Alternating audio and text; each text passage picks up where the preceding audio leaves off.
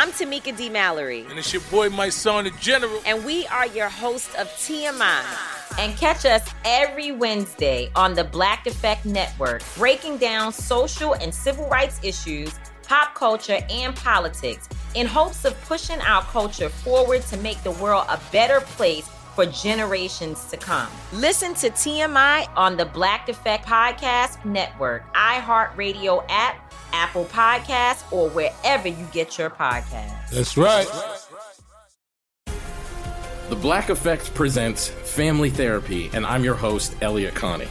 Jay is the woman in this dynamic who is currently co-parenting 2 young boys with her former partner, David. David, he is a leader. He just don't want to leave me. But how do you lead a woman? How do you lead in a relationship? Like, what's the blueprint? David, you just asked the most important question. Listen to Family Therapy on the Black Effect Podcast Network, iHeartRadio app, Apple Podcasts, or wherever you get your podcasts.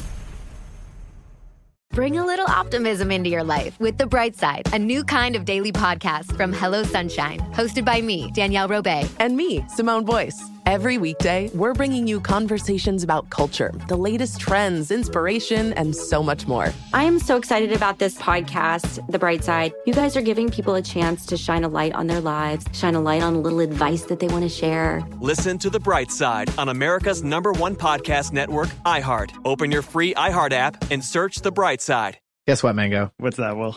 So you, of course, remember the weird publicity stunt, Vladimir Putin, riding the horseback while shirtless in Siberia, right? Yeah, I mean, it's kind of hard to forget. Well, we've been talking about doing this episode on Putin for a while now, and I was wondering, has this guy always been one to put on a show? And it turns out just a few decades ago, he was actually known as somebody who worked quietly behind the scenes. Huh. If you go back to the early 90s, Putin was working for the first Democratic mayor of St. Petersburg, Anatoly Sobchak. And when former colleagues were interviewed about working with Putin, they reportedly described him as the man to see if things needed to get done, but otherwise as somebody who kept a pretty low profile. That's kind of interesting. Yeah, and when Sobchak failed to get reelected, the new mayor reportedly tried to keep Putin on board, but Putin declined the job, saying, "It's better to be hanged for loyalty than rewarded for betrayal." I mean, I can definitely imagine that being a line that he'd use. I mean, especially these days as someone in power. Definitely, but this is what really got us wondering. I mean, how did Putin go from being this strong but low-profile force to being this man we've seen in power for a couple of decades now in Russia? So that's what we're talking about today. Let's dive in.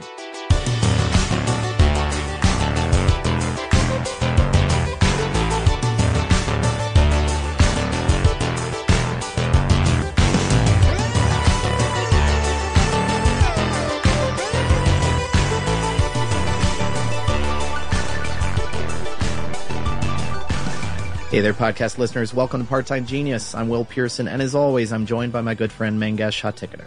And on the other side of the soundproof glass, wearing one of his ridiculous T-shirts. I don't know how he gets these things. Does he have them made?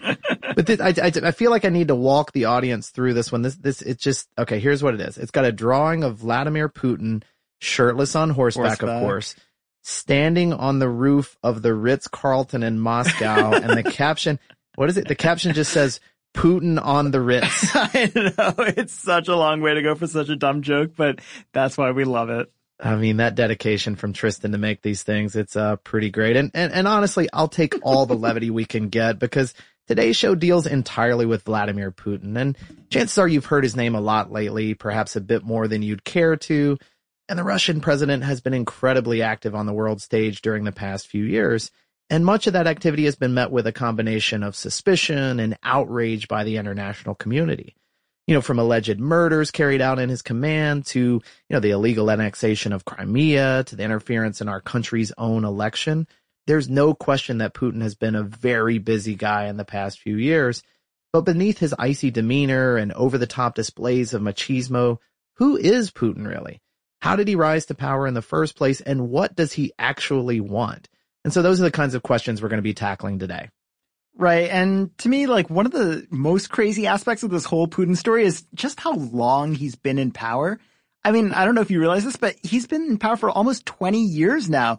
He first became the prime minister of Russia in 1999. And in the 19 years since, he's alternated between that role and the presidency multiple times. It is crazy. I mean, 1999, if you think about that, Bill Clinton was our president in 1999. So can you imagine if he had stayed in office all those years? Exactly. And, 2 decades of continuous rule is pretty unheard of in democracies, though Russia's claim at a democracy has always been iffy at best, especially with all the stories of corruption. Yeah, and that's true. But before we get too ahead of ourselves, why don't we go back to the beginning, to a time when Russia made no pretense about being a democracy.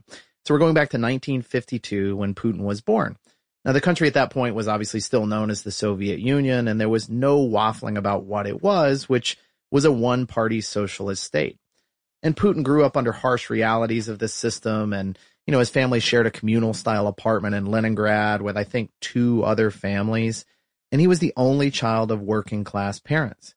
His mother was an auto worker, and his father was a decorated veteran and also a factory worker, I believe. I mean, it's so weird to think about baby Putin and even teenage Putin just being so sullen.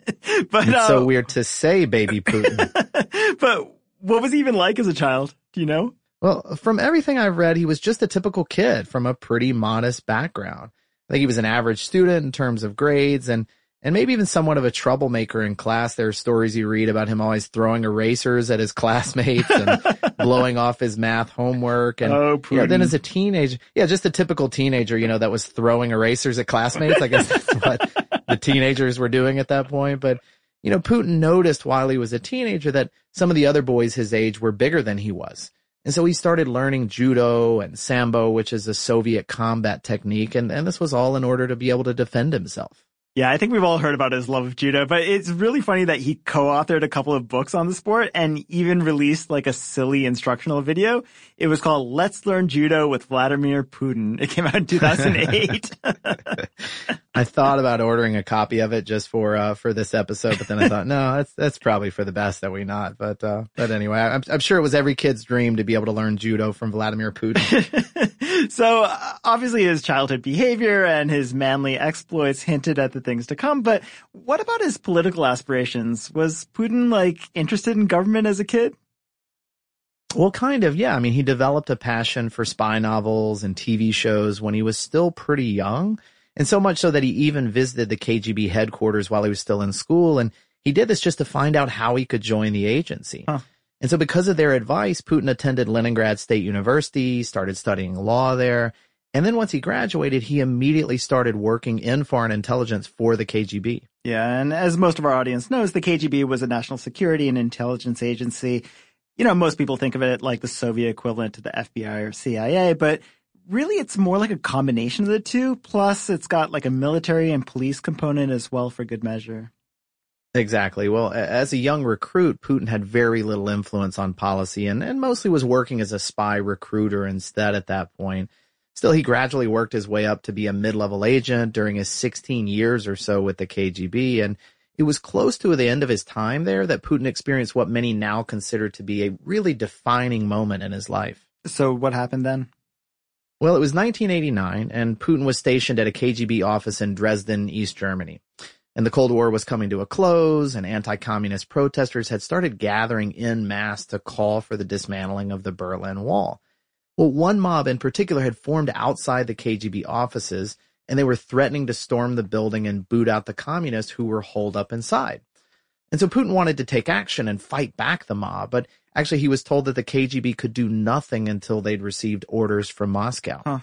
So in the meantime, Putin and the others started burning these piles after piles of sensitive documents just in case the protesters managed to get inside the building. But, as they waited for word from Moscow, that word actually never came. That's crazy. So I'm sure Putin didn't appreciate Moscow just hang him out to dry like that.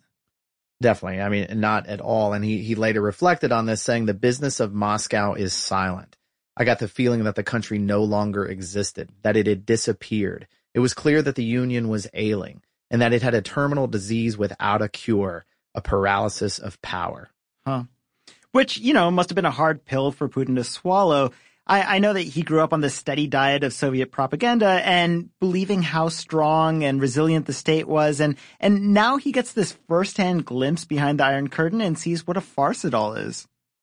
Well, that's exactly right. And it wasn't long after the panic in Dresden that the Soviet Union collapsed completely. And so the country Putin had so proudly grown up in and and had served for all this time, it became a worldwide symbol of what not to do. A journalist named Ben Judah has this great book on Russia and Putin, and it's called Fragile Empire. And in it, he describes the impact of this Moscow silence incident this way. He says, "For Putin and his generation, those who did not come from intellectual families, who believed what they were told about the USSR's superpower's success, and didn't question propaganda or what they did not have, that moment was a defining scar." Yeah, and it certainly explains why Putin has been so hell-bent to restore Russia's superpower status and, to make himself seem like such a strong man on the world stage. It's almost like he wants to take this rose-tinted view of the country that he had as a child and turn it into a reality again. But here's the thing I don't get is how does like a middle-aged KGB agent turn into, I don't know, like a 3 or potentially 4-term president? Well, like with most great gigs like this, it's all about who you know. And in Putin's case, he had made, quite a few political connections during his time as an intelligence agent.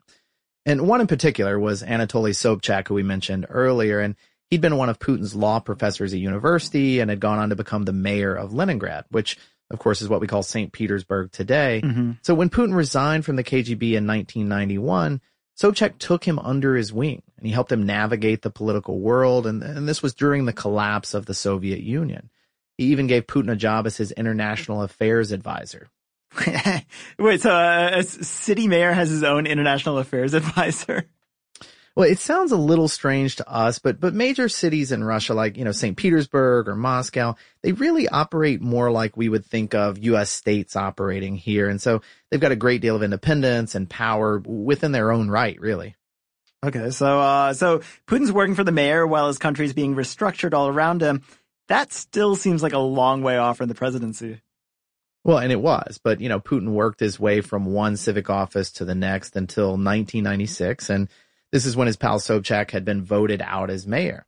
And at that point, Putin was already on good terms with one of Sobchak's close friends in government, and that was Boris Yeltsin, who we all remember as the first president of Russia. Mm-hmm. So Putin moved to Moscow in 1996. He started working for a government agency called the Presidential Property Management Department.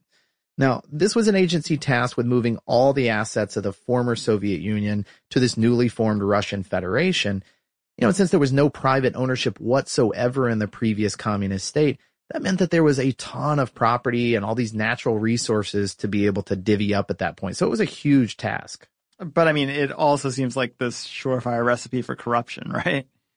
Oh, definitely. The agency's officials could award oil drilling rights, military equipment, all these other valuable assets to whoever offered them the most in return.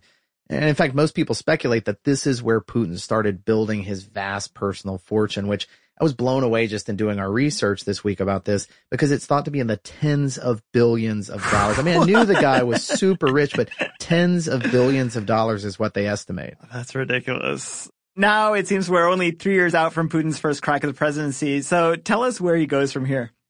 All right, so Putin reconnects with his roots in the late 90s and joins the FSB, and this is the replacement agency for the KGB. And so he quickly works his way up the ladder, and it's 1998, and President Yeltsin himself makes Putin the head of the FSB. Then less than a year after that, Yeltsin promotes Putin again by appointing him as the prime minister of Russia. Now, that's second only in command to the president in terms of rank there. But actually, that's not even it. On the very same day in August of 1999, Yeltsin also announced his hopes that Putin would be his presidential successor. But rather than waiting to see if the people of Russia would actually make that happen, Yeltsin made an unprecedented move. With just a few months left to go in his second term, Yeltsin stepped down as president. This was on New Year's Eve of 1999, and he named Putin as the acting president in his stead. And then Putin won his first official term in the March 2000 election, which actually, by the way, this was the first time in his political career that Putin actually ran for office. That's crazy. And obviously it's this rapid rise that doesn't feel that democratic. But do we know why Yeltsin would take such extreme measures? Like, did he just have that much faith in Putin's leadership or his abilities or something? Well, Yeltsin was definitely impressed with Putin's performance, but the general consensus is that pushing him into this presidential position, it was really more of a way for Yeltsin to protect himself. So at the time, Russia was at war with these separatist forces in Chechnya, and they wanted their region to be independent rather than just another part of Russia.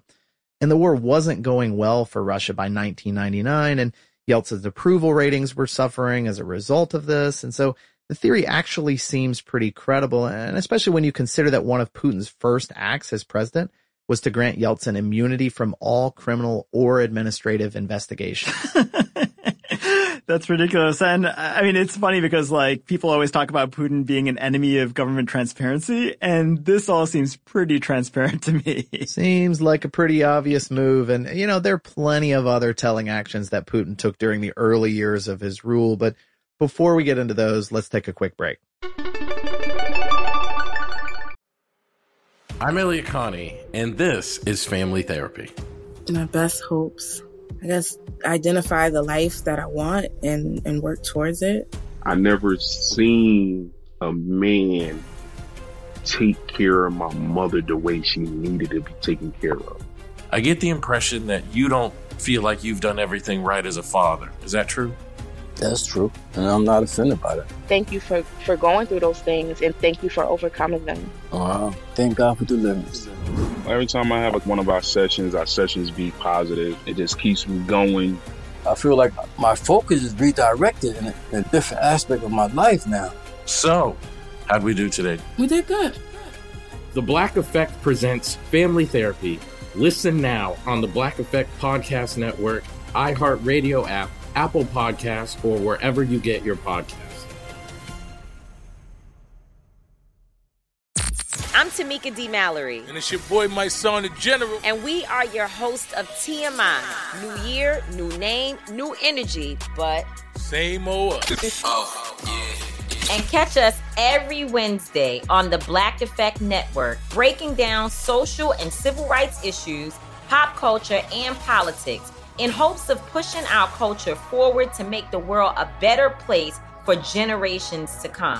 But that's not all. We will also have special guests to add their thoughts on the topics, as well as break down different political issues with local activists in their community. If you like to be informed and to expand your thoughts, listen to TMI on the Black Effect Podcast Network, iHeartRadio app, Apple Podcasts, or wherever you get your podcasts. That's right. Oh, hi, I'm Rachel Zoe, and I'm back for another season of my podcast, Climbing in Heels. You might know me from the Rachel Zoe Project, or perhaps from my work as a celebrity stylist. And guess what? I'm still just as fully obsessed with all things fashion, beauty, and business. My podcast, Climbing in Heels, is all about celebrating the stories of extraordinary women, and this season, we're taking things up a notch. I'll be talking to some incredible women across so many industries, from models and beauty industry stars to doctors, entrepreneurs, and TV personalities. Climbing in Heels is here to bring you a weekly dose of glamour, inspiration, and fun. Every week, listeners will be able to ask me any questions. I'm answering it all. My life is absolutely crazy with so much going on, and I'm so beyond excited to bring you along for the ride. Whether we're talking red carpet looks, current trends, or products I'm obsessed with, I'm here to be your fashion fairy godmother. Listen to Climbing in Heels every Friday on the iHeartRadio app, Apple Podcasts, or wherever you get your podcasts.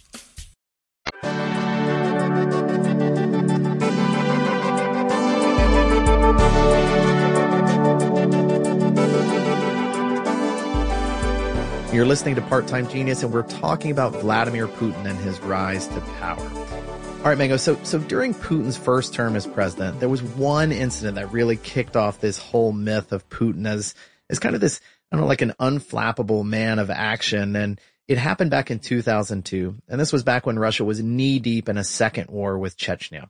And a group of 40 Chechen militants raided this Moscow theater. Of course, we all remember this story. And they managed to take more than 900 civilians hostage.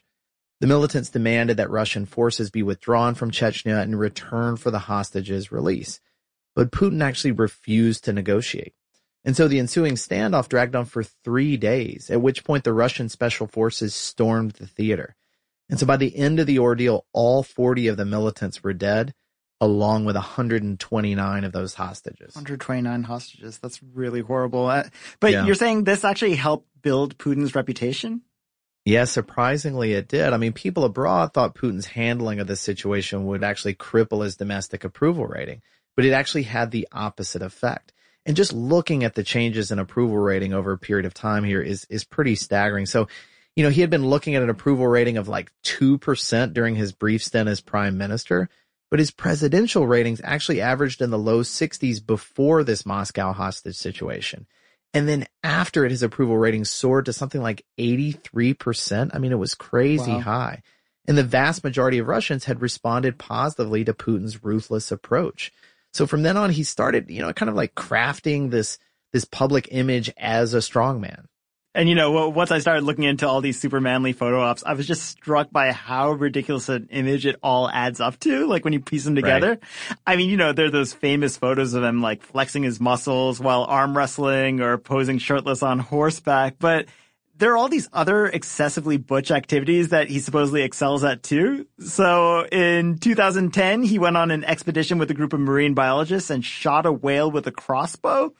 I guess there was a scientific purpose for this. The scientists could collect its skin samples for research. And in 2013, Putin dove 200 feet underwater to the bottom of the Gulf of Finland just to check out a 140-year-old shipwreck. I mean, when you piece all of this together, it really is more like a caricature. Like, Putin starts to sound like the old Dos Equis dude, the most interesting man in the world kind of thing. I mean, think about what you just said. Like, he shoots whales with crossbows and goes on these sunken shipwrecks and is a black belt judo master. I mean, the list just goes on and on. I know, but it is funny how often you can see the strings on a lot of these PR stunts and how manufactured they clearly are. What do you mean by that? So, a good example is this archaeological discovery that Putin supposedly made while on a scuba diving trip in the Black Sea. So this was in 2011, and there was footage from the dive where Putin's holding these two pieces of a Greek urn that's said to be from the 6th century BC, and Putin looks at the camera and says, "The boys and I found them." And it's in 2 meters of clear water. It's just floating there, the way that priceless relics tend to do. Yeah, that's the way it works. I mean, not only is this guy super macho, but he's apparently also insanely lucky too, I guess. Yeah. And so the idea of stumbling across these ancient artifacts in a few feet of water, there's obviously no way. So after 3 months of Russian blogs and independent media saying the same thing, Putin's chief spokesman finally admitted that the whole thing was staged for the cameras. Except, he was still trying to play it off as intentional. Just listen to this super defensive statement he made in an interview. So this is his quote. "Look, Putin didn't find the jugs that had lain there for many thousands of years. It's obvious. Of course, they were found in the course of an expedition several weeks or days earlier. Of course, they were left there or placed there. It's completely normal. There's no reason to gloat about this and everything else." He says look and of course so many times in that statement. Yeah, I mean, don't you just love it when government officials say it's your fault for taking them at face value? I mean, suddenly, you're the idiot for thinking they actually meant what they said. Yeah, I mean, and that isn't the only time Putin's been, caught in a lie. There's evidence of him being photoshopped and, looking more cut as a result of it. And right. There's also, during a visit to Siberia in 2013, he claimed to have caught a 46-pound pike while fishing, which would actually make it one of the world's largest. But, the weight of the fish was never substantiated. And all these eagle-eyed Russian anglers who saw the photos, they argued that Putin's catch probably only weighed about 20 pounds or so. Oh, so petty. Well, Putin's bravado is definitely keeping with his authoritarian leanings. But one interesting idea I found in my research is that his obsession with his public image is actually partly a way to associate himself with other leaders in Russian history. Huh. I mean, that's an interesting idea, putting him in line with this legacy. But what do you mean exactly? Did Russian czars cheat at fishing? Well, not exactly, but back in 2014, there was a big celebration in Russia for Putin's 62nd birthday. And as part of the festivities, there was this art exposition in Moscow called the 12 Labors of Putin. like Hercules? Like the 12 Labors of Hercules? Yeah, that's exactly it. So in Greek mythology, Hercules completes these 12 difficult tasks and becomes Greece's greatest hero in the process. But in the paintings, it's Putin facing this 3-headed Hydra with a sword and a shield in his hands. And the painting is titled The Taming of the Cretan Bull. And it's just Putin in a toga straddling this giant bull. Yeah. So obviously this kind of naked propaganda is right up Putin's alley. But I'm guessing there's more to this imagery than just, a pasty Russian guy wrestling a bull. Yeah, there are a few details in the painting that speak volumes about the situation. For instance, the bull's forehead features the crest of Crimea, which you probably remember was illegally annexed by Russia in 2014. and ribbons bearing the Russian colors are wound around the bull's horn and held as reins by Putin. Now historically, the Crimean Peninsula has caught the attention of foreign rulers going back thousands and thousands of years. And just looking at the list of conquerors, it includes Julius Caesar, Caligula, Justinian, a pair of Russian princes, as well as others. And so, with his own controversial coup back in 2014, Putin's just adding his name to this illustrious list, as he would see it. That's crazy. I had no idea. But I guess it explains the Crimea connection, but why would he do this thing like based on Hercules or Greek mythology? Like you said, Putin wanted to be associated with Russian rulers, right? Yeah, and many Russian czars have actually traced their roots back to ancient Greece, but maybe more broadly than that, this Russian-Greek connection is a way for Putin to legitimize these territorial claims and kind of cast himself as the inheritor of this long, proud history of these larger-than-life figures, I guess. And there's actually an article in Pacific Standard that describes the effect this way. It says, by looking to ancient Rome, Greece, and the reign of the czars, Putin continually works to wipe out the memory of the Soviet system that produced him. The elected president of Russia uses art, opera, and holiday pageantry to assert his lineage directly from czars' families and to justify his foreign policy in Crimea. Modeling on the strongest of them, he becomes a legend. That's really funny. And I guess it's like connecting him to the little stuff too, right? Like finding that Grecian urn, it's almost a subtle way to reinforce the association between him and Greek antiquity. Yeah, it was just lucky that he stumbled on it like that, right? And you think about those desperate grabs at legitimacy, they become more frequent the longer Putin stays in power. And so his first 2 terms as president were controversial enough, and all these corruption scandals and press crackdowns and even these alleged murders that we've read about. And since then, Putin's had a second stint as prime minister and then a return to the presidency for a 3rd term. Now, this time it's for 6 years instead of 4. So it actually kind of makes sense that Putin would come to depend more and more on these blatant PR stunts and, I guess, borrowed credibility and all that to try to help ease these concerns about his seemingly endless rule. Yeah, that makes a lot of sense. Actually, when I was looking up photos, I found this thing called the Teenage Putin Fan Club. And it's like these photos from earlier in his career, but it's kind of amazing because all these teenagers really took up the mantle of Putin and they started wearing like t-shirts and posters and identified themselves as like almost Putin's biggest fans. So actually, let me pull a few quotes for you.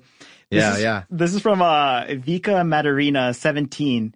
And she says, "He is like God to me. In the fan club, we don't just sit around and look at his pictures. We participate in marches and exchange information about him. I wear a t-shirt with his portrait to school. I want everyone to know I'm his fan." Oh, gosh. And here's another one from Yulia Pipilova, 18. "I have 5 different t-shirts with Putin's portrait, several kinds of postcards with Vivi, which is Putin's nickname, on them. We designed them ourselves." Wow. These are big fans. They seem legit. It's a real commitment. But I do want to talk a little more about, the state of Putin's power today and who he really is underneath all that posturing. But before we dig in, let's take a quick break. I'm Elliot Connie, and this is Family Therapy. My best hopes, I guess, identify the life that I want and work towards it. I never seen a man take care of my mother the way she needed to be taken care of. I get the impression that you don't feel like you've done everything right as a father. Is that true? That's true, and I'm not offended by that. Thank you for going through those things, and thank you for overcoming them. Wow. Thank God for deliverance. Every time I have one of our sessions be positive. It just keeps me going. I feel like my focus is redirected in a different aspect of my life now. So, how'd we do today? We did good. The Black Effect presents Family Therapy. Listen now on the Black Effect Podcast Network, iHeartRadio app, Apple Podcasts, or wherever you get your podcasts.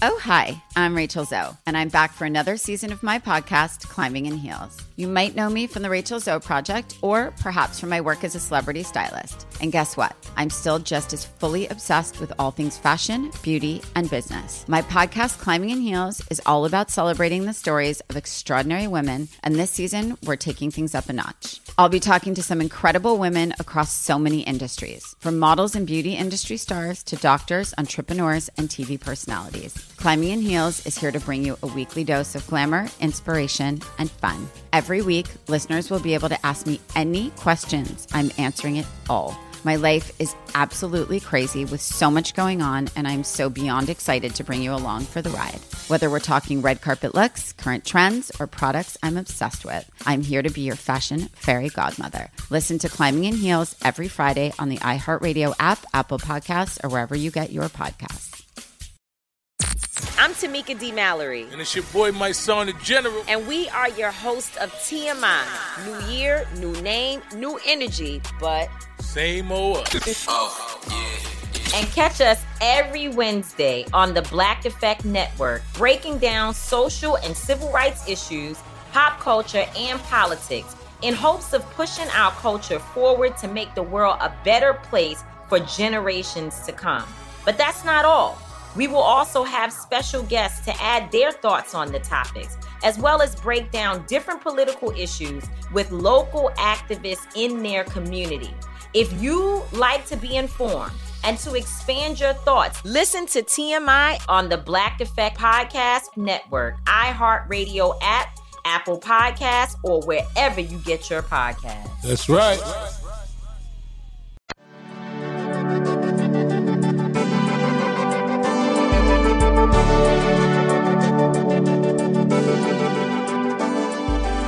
All right, Mango. So it's time to dish the dirt. Who is the real Vladimir Putin? It's all on you to explain it. He's just a super sensitive guy, I think. It seems like it. Well, I mean, the whole thing is it depends on who you ask, right? I mean, plenty of Russians would say he's a successful and capable leader. I mean, even if they stop short of believing that Putin's the pinnacle of manliness that he plays at being, they still might credit him for, growing the economy or boosting the country's standing in the world. But many people outside of Russia and many others within would probably say that Putin's just another bully with a chip on his shoulder.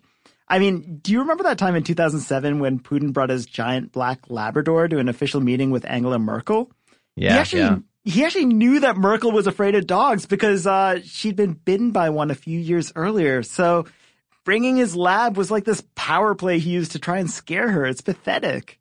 Yeah, I remember this. And actually, if I remember correctly, Merkel had a pretty strong reaction to this, right? Yeah, so I've actually jotted it down here. So when reporters questioned her afterwards, she broke down the reaction like this. Quote, "I understand why he has to do this to prove he's a man. He's afraid of his own weakness. Russia has nothing. No successful politics or economy. All they have is this." Wow, that is a sick Merkel burn, as they call it, I think. And especially coming from a chancellor as well. Yeah, but I mean, it's also super insightful, right? Like, it's this obvious show of aggression to mask his weakness and to make up for some perceived slight. And that's just got Putin written all over it. It's classic Putin and classic Merkel too. But, I mean, that is kind of his MO. I mean, for example, this month's cover story in The Atlantic lays out the idea that, the 2016 Russian hacking was actually just an emotional retaliation for the release of the Panama Papers a few years back.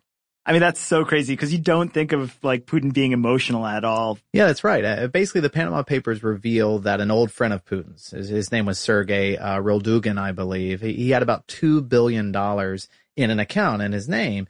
And this is kind of odd because Sergei was a professional cellist. And I haven't done the research to find out what most cellists make, but I don't think they typically have billions of dollars lying around. But anyway, long story short on this one, journalists were able to show that Sergei's account was likely this communal piggy bank for Putin's inner circle. So, of course, this situation was super embarrassing to Putin and the Russian government, and they perceived the report about Sergei as this personal attack, and they felt that it was orchestrated by the U.S. government. So Putin's spokesman, the same guy who made the statement about the Grecian urn stunt you were talking about earlier, he blamed the Panama paper reporting on, quote, many former State Department and CIA employees who sought to destabilize Russia ahead of its parliamentary elections that September. Oh, wow. So like the DNC hacking and all the Russian trolls on Facebook, this was all just like Putin's response to this attack on his favorite cellist? I guess if you put it that way, it may sound a little bit weird, but I mean, pretty much. But according to a Russian journalist named Andrei Soldatov, Putin called this urgent meeting of his National Security Council the same week the Panama Papers came out. And this is likely when Putin gave the order for them to strike back. That is so crazy. But I mean, looking at the timeline, those cyber attacks would have had to like come together really quickly, right?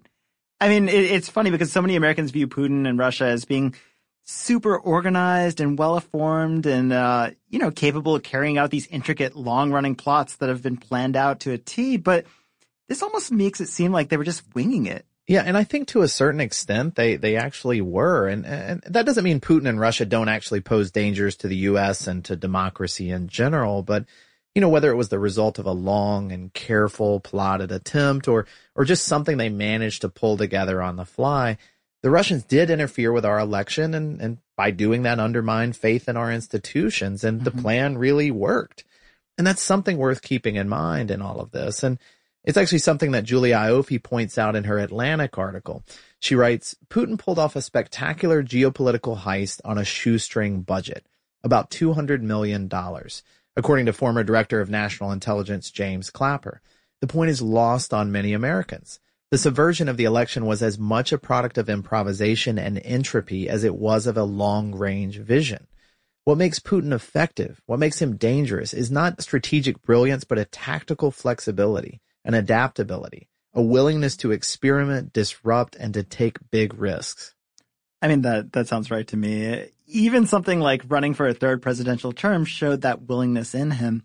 And don't get me wrong, the Russian constitution allows for a third term so long as it isn't served consecutively. But since the document itself only dates back to the early 90s, Putin's actually the first to make use of that allowance. And of course, there were many people in Russia who were totally uncomfortable with this and felt that a third term actually violated the spirit of the constitution. And Russia's 2012 election was controversial in other ways, too. So rampant reports of electoral fraud pointed to everything from like stuffed ballot boxes to supporters being bused to different precincts to vote. I mean, it was crazy. Well, and those reports only seem more credible in light of the results, right? I think, didn't Putin get something like 60% of the vote that year? Yeah, 64% officially. But there was a poll that came out that said 57% of Russians believed a person should be limited to 2 presidential terms in total. Wait, so if Russia allows 2 consecutive terms before you have to sit one out, does that mean Putin is running for president again this year? Yeah, the election's next month, actually. But since Putin winning is such a sure thing, he didn't even declare that he was running for re-election until last December. And honestly, he probably won't even bother campaigning. For a second, I almost envied the Russian public for not having to sit through these never-ending presidential campaigns. But I mean, I guess it's not worth it if it's at the cost of actual democratic choice. But all right, well, it sounds like Putin is pretty much a lock for another 6-year term. So is there any upside to this? I mean, not from where I'm sitting, unless you count the fact that a 4th term essentially rules out a 5th one since, the Constitution prevents him from running 3 times in a row. And he'd be 77 years old by the time his next chance rolls around. I don't think I would count Putin out yet. I mean, you've seen him on that horse. I think he'll be ready when he's 77. But it does make you wonder, like, what is a post-Putin Russia going to look like? I mean, he's basically been at the wheel of the country in its current form for most of its brief existence. So what happens when he's finally gone? Yeah, so that's the thing, right? No one's actually sure. His style of leadership doesn't actually allow much room for legacy building or, any plans of succession. And he's so focused on his own survival and staying in power and also maintaining this appearance of legitimacy that there isn't really much time to think about how the country will get along in the future without him. As one of Putin's allies in government put it, quote, "We don't have a tradition of, okay, you serve 2 terms and you leave. We have no other tradition but to hold out to the end and leave feet first." Yeah, which is such a dangerous system. And when you think about it, because how can you ever make real progress when your leader is perpetually bracing for a coup? Right. It's almost like all of Putin's hardwired nationalism and his fondness for those glory days of Soviet rule have actually set the country up to repeat the same mistakes it made in the 20th century. Well, I mean, I hope not for the sake of the Russian people, but you're probably right in that situation. And actually, Julia came to a similar conclusion in her Atlantic article that we were talking about earlier. And it kind of sums up what we've been talking about pretty nicely. And so she writes, ironically, Putin has laid the groundwork for exactly the kind of chaotic collapse that he spent his political life trying to avoid. The kind of collapse that gave rise to his own reign. He has made himself a hostage to a system he built with his own hands. Well, I mean, it actually makes me feel a little better after so many months of hearing about how Putin's undermining the U.S. Yeah, I know what you mean, obviously. And another thing that helps is this word replacer extension that I found for my web browser. So whenever the word Putin appears in an article, it automatically gets converted to Pooty Poot. Because that was George W. Bush's nickname for him. All right. Well, you should have saved that for the Fact Off, Mango. Actually, for today's Fact Off, I think we agreed to focus on some of the more interesting publicity stunts that were pulled off by Putin over the years. Are you still game for that? Definitely.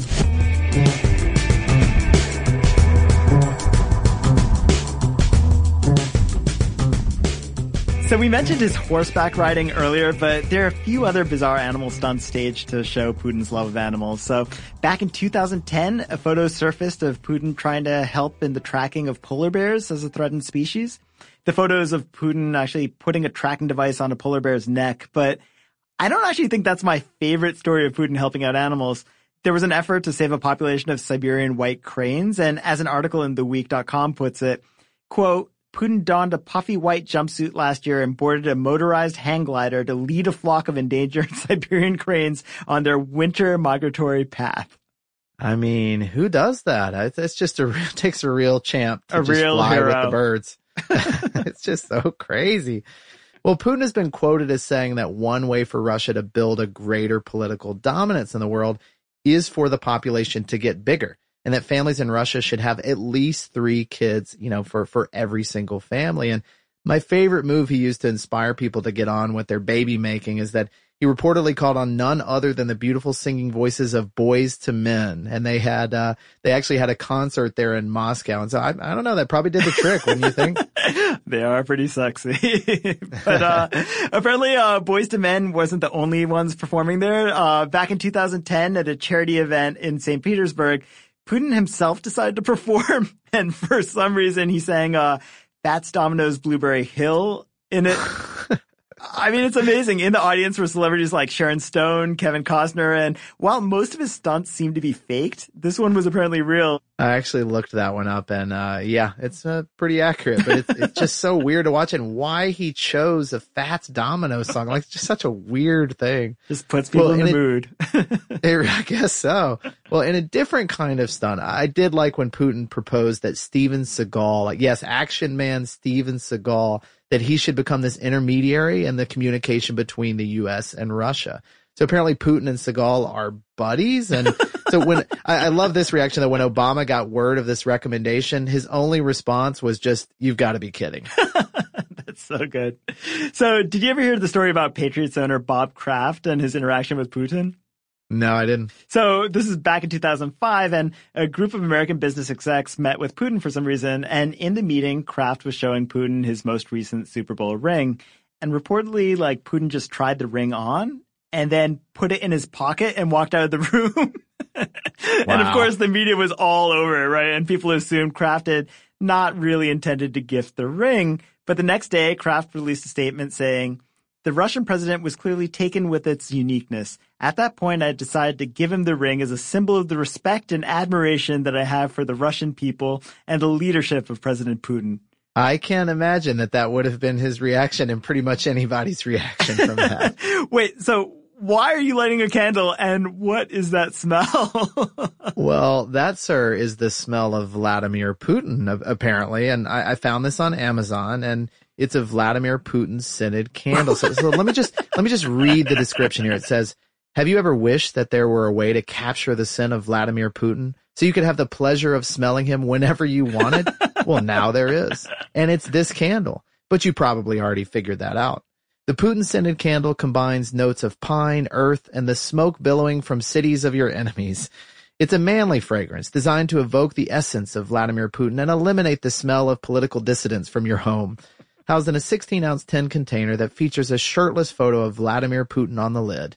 The Putin-scented candle makes the perfect confusing housewarming present or inappropriate baby shower gift. So I'm not sure if this is an officially sanctioned Putin-smelling candle, but whatever. I mean, this is awesome. It is weird, but I have to give it to you. I think with that scent, you've overpowered me, and I have no choice but to give you this week's trophy. It is a pretty overpowering scent. I think I'm going to blow this out if you don't mind. But thank you very much. It is an honor. Well, listeners, I'm sure we forgot some pretty incredible facts about Putin or Russia or the former Soviet Union. If you'd love to share those with us, we would love to hear them. You can always email us at parttimegenius@howstuffworks.com. You can also call us on our 24/7 fact hotline. That's 1-844-PT-GENIUS, or hit us up on Facebook or Twitter. But thanks so much for listening.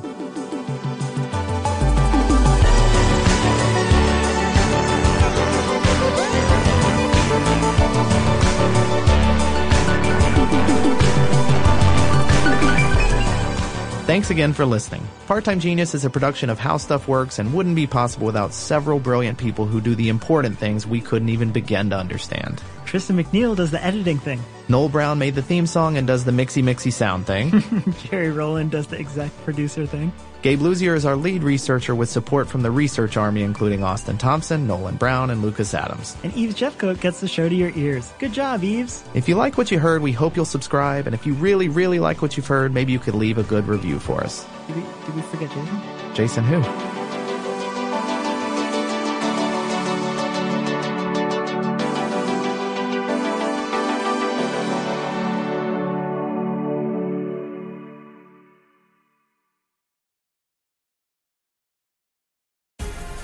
The Black Effect presents Family Therapy, and I'm your host, Elliot Connie.